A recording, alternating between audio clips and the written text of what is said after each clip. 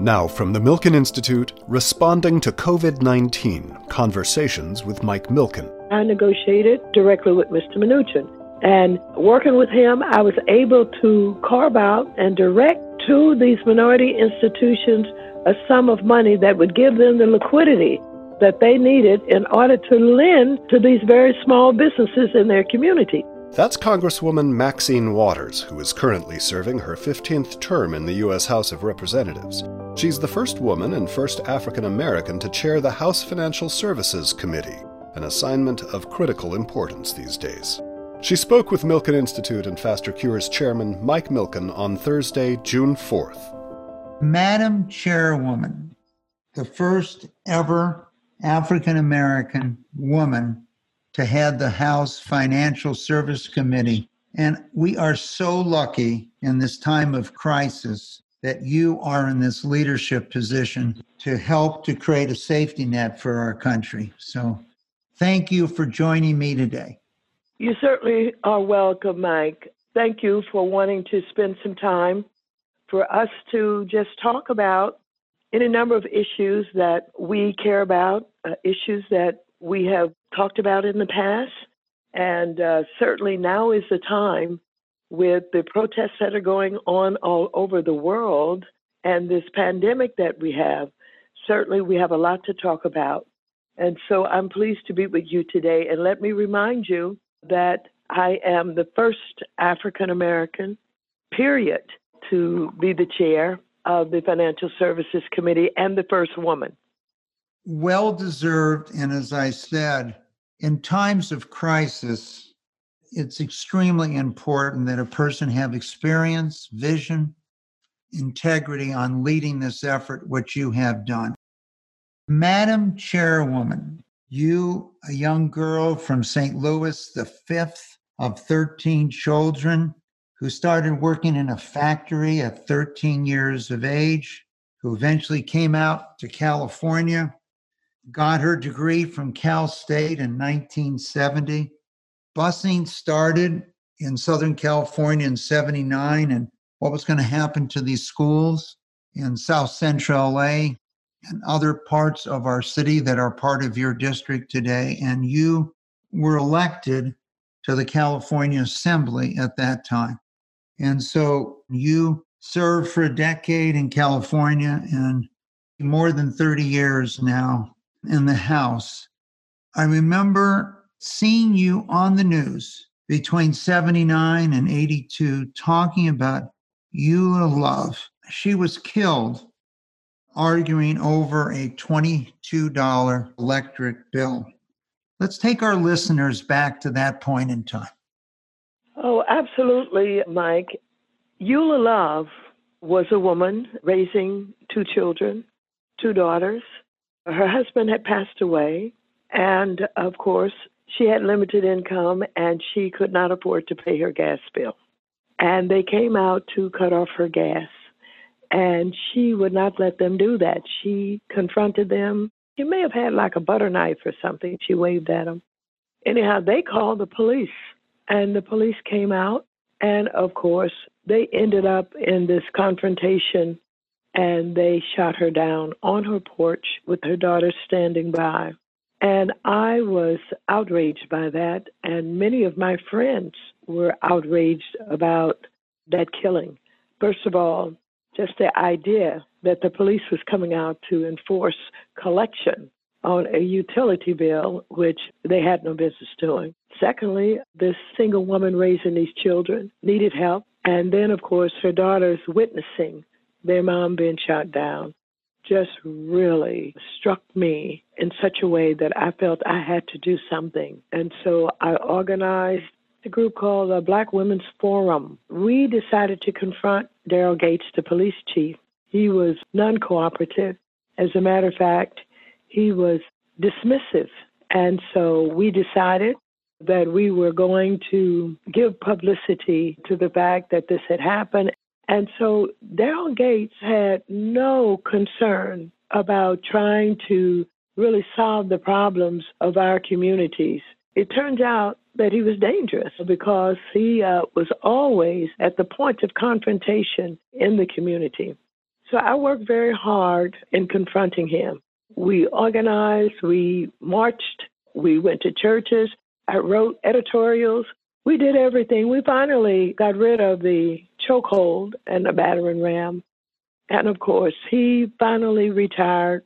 And when he did, his reputation was pretty much destroyed because he was identified as being racist, as being violent, and being not in the best interest of the city. But when I look at what's going on today, Mike, and I think about what has happened in the years between when I confronted Daryl Gates until now and all of the deaths that have taken place of young black males for the most part and some black women in this country. And every time there is a shooting, killing, people are told that they shouldn't act out, that they should be patient, that they wait until investigations are done, and let the justice system take care of whatever the problem was. Well, as it turns out, no police were ever charged. They were never indicted. And for the most part, if there was a court decision, it was justifiable homicide. And so that's kind of basically the way it went. Even today, as we think about what is happening, there are other names of recent killings. Breonna Taylor, who is a 26-year-old black emergency room technician. She was shot 8 times by the police in Louisville, and she was in her bed. And they broke in, no announcement of police. And even as today, there are no arrests have been made. And then there's Ahmaud Arbery, a 25-year-old black man who was pursued and killed by armed white men in Georgia in February. He was the one that was simply jogging. His murderer was not arrested until May when the video footage was released. And so that's just a few of them. There's a lot in between. And so I think what we see now is we see something unusual. All of these young people out protesting all over the world is a result of social media and the ability to communicate. It is young people, many of them millennials, who are disgusted with the system, disgusted with their plight. Many of these young millennials who have gone to school, who have graduated, they're not getting the jobs that they thought they would get. They're not able to get married and have families and buy a home.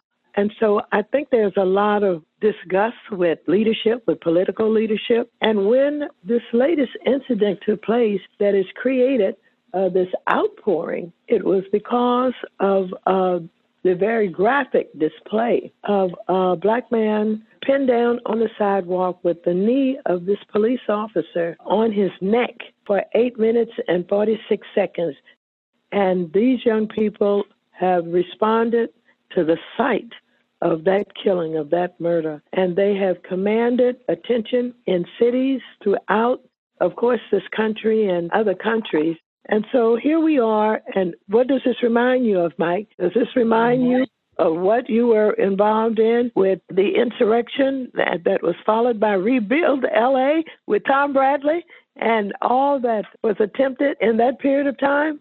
When I referred to 92, I referred to it as an insurrection, something that you called it, not a riot, but an insurrection.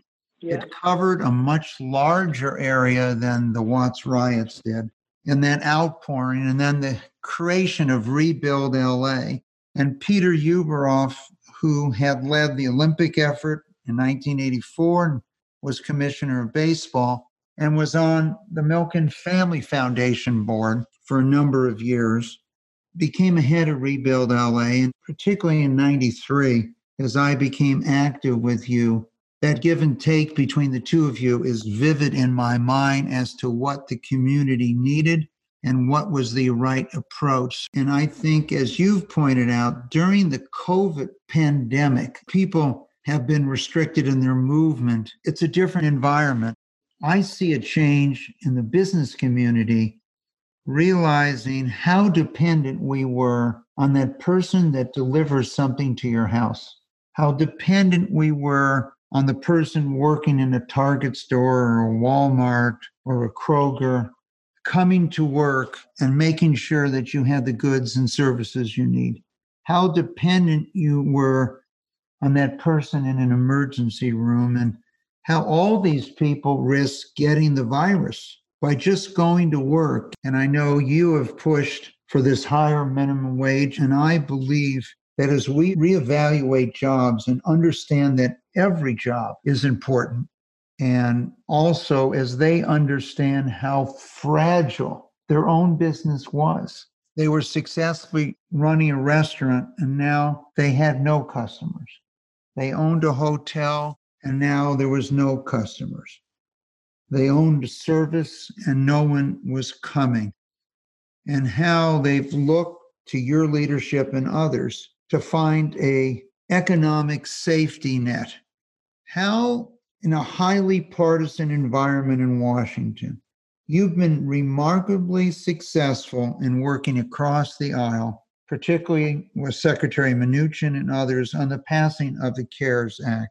What was the secret in building these ties in this very partisan environment that allowed you to bring this support to our country?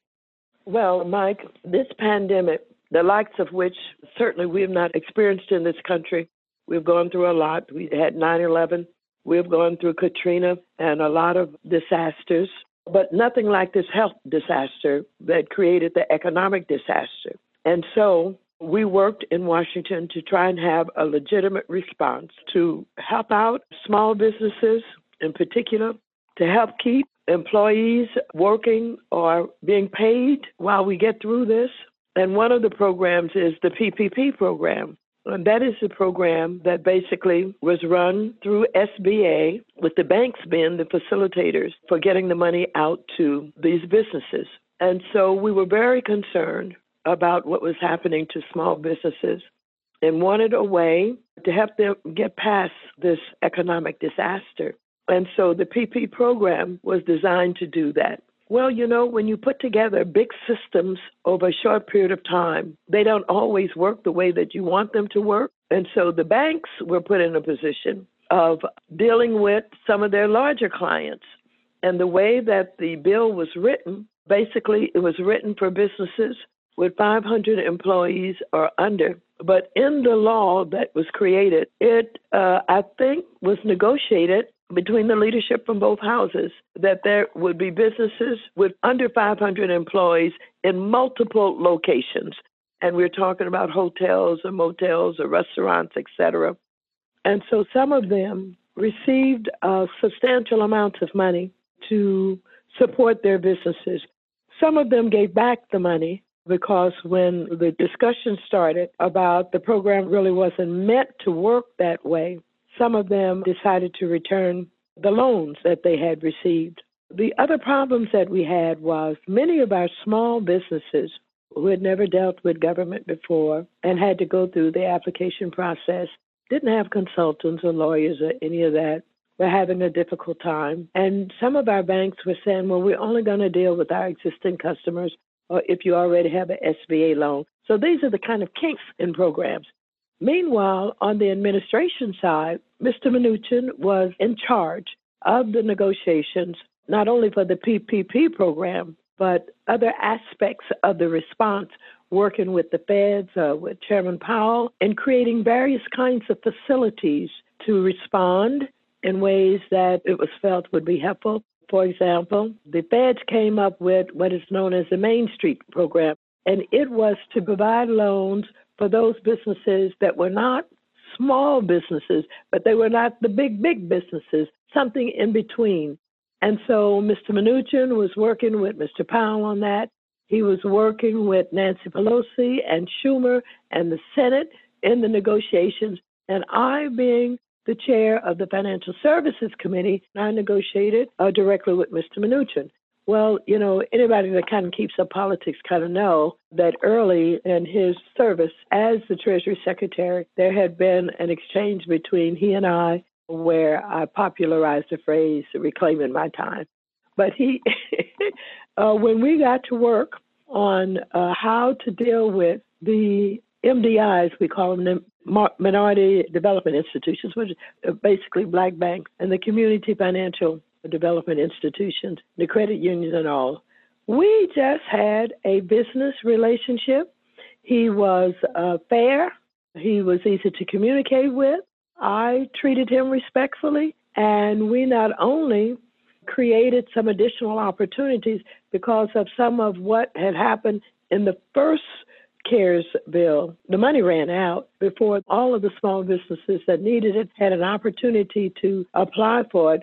We created a second kind of CARES bill. It was a supplemental to the CARES bill. And working with him, I was able to carve out and direct to these minority institutions a sum of money that would give them the liquidity that they needed in order to lend to these very small businesses in their community. One good thing about what we did was we directed this liquidity to the people who absolutely interact with small businesses. They know the community. They know not only who they are and how their businesses operate, but they understand what their needs are. Some of our small community banks are not only here in our area, but over the country, actually help people to fill out their applications who did not have the kind of background to really get it done using the computers and all. And so it turned out to be a very good decision and a very good operation that we had working with Mnuchin. And we're still working on some things.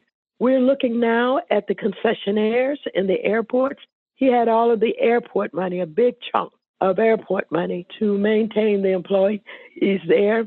And I put some special attention on the concessionaires. Some of these concessionaires are minority businesses, not all of them, but these are the people with the newsstands where you buy your magazines and your newspapers and all. And they've been very successful in having thriving businesses in these airports. So I put some attention on that. Also was taking a look at what we could do to put money into these community financial development institutions, these CDFIs that had been created some time ago, looking at how we could put lending closer to the communities. And so we were able to find out what their weaknesses are, what their strengths are, and how we're going to revitalize those programs and make sure that we have technical assistance. And now I'm thinking about what we're going to do to improve the technology in these small banks and these community development financial institutions. So we've learned a lot in working with all of this. And yes, we're working well together on these issues. And now we continue because those frontline workers that you talked about will also be in the next HEROES bill. You're talking about, the delivery persons, the grocery clerks, nurses, frontline people who, you're right, responsible for us eating, for us being able to have basic services, et cetera. And we're going to work until we do all that we can to stop what has started to happen with some of these businesses, small businesses, closing down that will never reopen again. So this is a huge challenge. The unemployment in this country is over 40 million now. This is scary. We continue to have unprecedented number of infections that are taking place, and minorities are dying, and the older people are dying in these nursing homes. And so even with what we're doing, and with no understanding of when this pandemic is going to end, we are challenged. We are challenged to keep this economy going. We are challenged to deal with coming up with a vaccine. We're challenged with having all of the PPE, that is the equipment that our nurses and our doctors and our clinics need. And so we are not in Washington, D.C. at this point. We're working from our homes. We had to go in, and we have to go in and vote.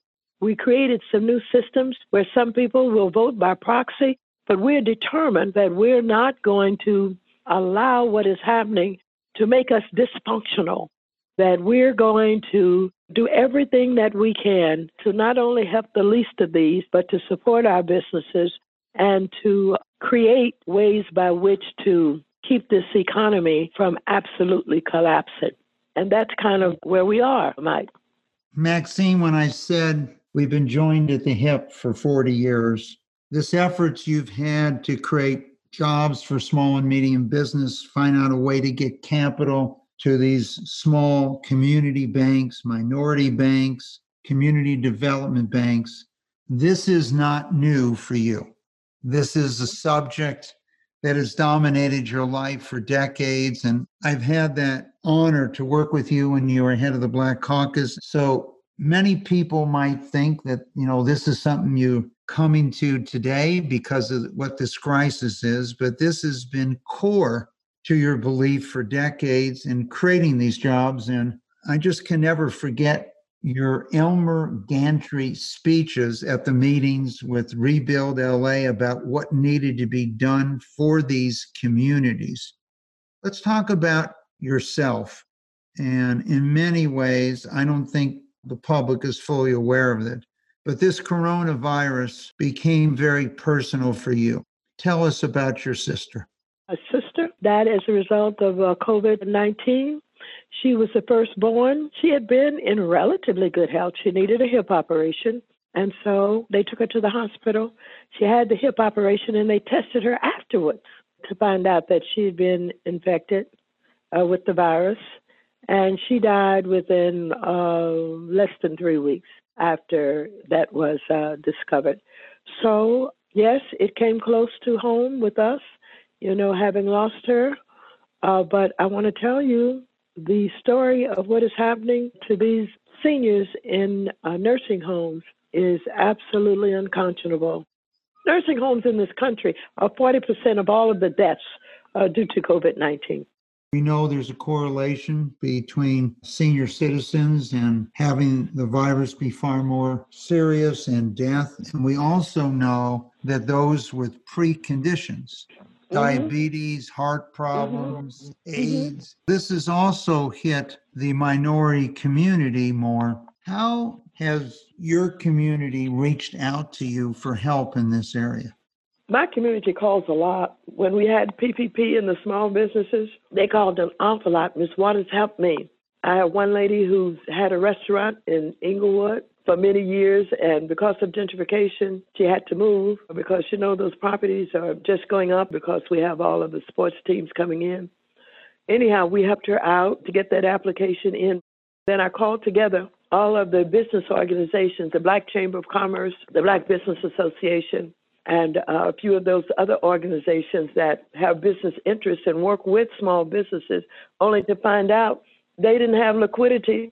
And so we had to get Secretary Mnuchin, who has the CDFI fund in the Treasury, focused on getting more money to them in order to get them into these communities. So we worked with the business community. Also, we worked with feeding people. A week or so ago, we had what we call Grab and Go, where I worked with millennial entertainers who had a backing from some big companies in order to feed people. And so we had 10,000 lunches. We were able to feed these families. Some of them had 5 and 6 kids in the family. And we set up an operation where they drive through. And if they needed 6 lunches or 10 lunches, we gave them to them. And we used all of the 10,000 that we had. What I loved about it is we were working with other young people. I love the idea of engaging these young people, these millennials, just as you see them on the street today. They're working on some of these other issues that people don't even know about. That's why I think they're going to be very activated for the elections coming up, and they're going to make a significant difference in who gets elected for president and in some of these congressional and senatorial offices also. And so I've shortcut a lot of this because there's so much to talk about, but you have had a hand not only in helping to talk with me about some of the concerns that I've engaged you in conversation about. Remember the last conversation we talked about lack of capital for some of these small institutions and minority institutions that I'm working with, and you talked to me about the subordinated debt, and I talked to you about some of the term sheets that they had experienced when they tried this and it didn't quite work. In addition to that, you have organized in such a way that you have a voice in Washington in many of the public policy discussions that are going on by including people with expertise and knowledge on some of these complicated issues. This community knows you about your involvement with health issues and what you have done in order to help make men more aware of how to deal with cancer. And some of the organizations that you teamed up with in order to get men going to get their examinations and taking care of problems earlier than being in the emergency room at the last minute. So you've made a lot of contributions in your lifetime. Many of the big box operations and stores that we see now would never have been able to come into being had it not been for you and the efforts that you put forward in helping to finance and to believe the possibility of some of these new businesses that could not get financing very easily. And so your efforts are legendary, Mr. Mike. We got to work together in South Central LA. We got to work together in Inglewood over the years, but you chose a path for public service. And who knows what we could have done had we teamed up together in a financial firm. You are a fierce advocate for those that don't have a voice or don't know how to tap into the system. And I think one of the most important things that's occurred in the last 3 to 4 months of this COVID-19 crisis is that you understand the plight of that small entrepreneur who might own a dry cleaner or might own a restaurant or might be making some product. You understand the importance of these community and minority banks in that they actually reach out and interact with these individuals that the larger financial institutions have bypassed. And one of the keys I see occurring in the future is how do we get them to these small employers that employ half the people in the country. And one of the other things that, as I visited parts of your district with Reg Lewis in the late 1980s, we all know if I have a minority-owned business, whether it's a man or a woman who owns it or leads it, they're more likely to hire other minority workers. And it was so important to me and to you to make sure those who could be leaders got access to capital today. I can't thank you enough for your efforts. One of the things you spoke about that I would like you to describe to our listeners is the HEROES Act, this new proposed legislation. Give us an overview of what that bill will address and its status in Congress today. Well, I certainly can. Our cities and our states must balance their budgets. And when the economy is not working well, they don't have the revenue to do many of the things they'd like to do and provide the services. Many of our cities now are preparing for huge layoffs, which will further harm our economy. And so one part of this bill is to provide substantial sums of money to our heroes. These are the people on the front line that will be saved by the money that we put into the cities, into the states, into our hospitals. That's the big part of the bill. The other big part of the bill is a rental assistance program that I have created.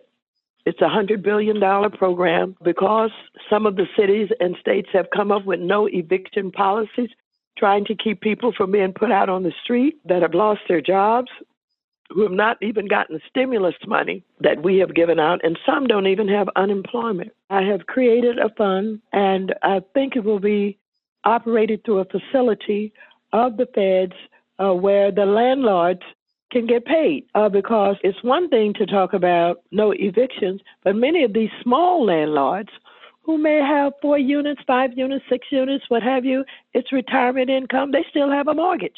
They've got to pay. If the renters don't pay, they can't keep the property.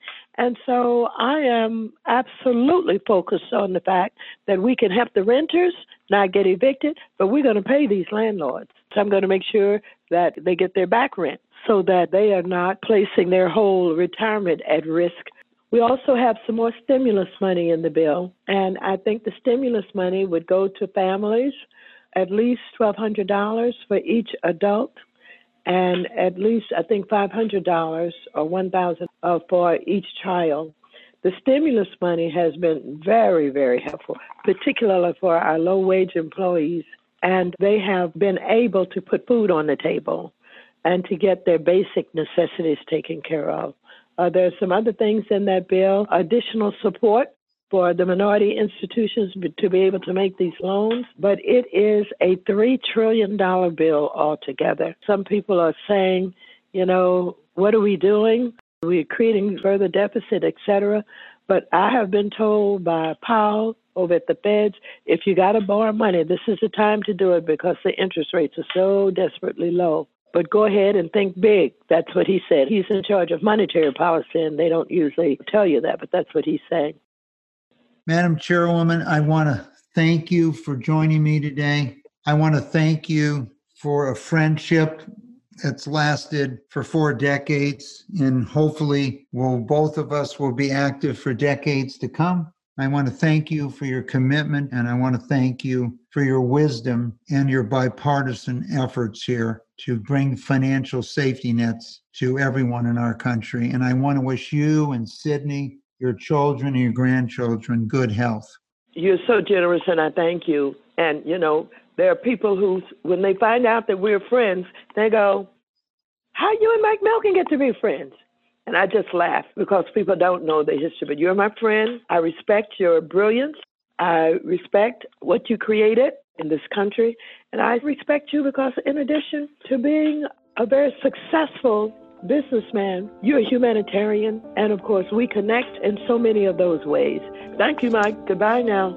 Find more episodes on iHeartRadio, Apple Podcasts, Spotify, or milkeninstitute.org/podcast, where you'll also find the latest COVID-19 updates.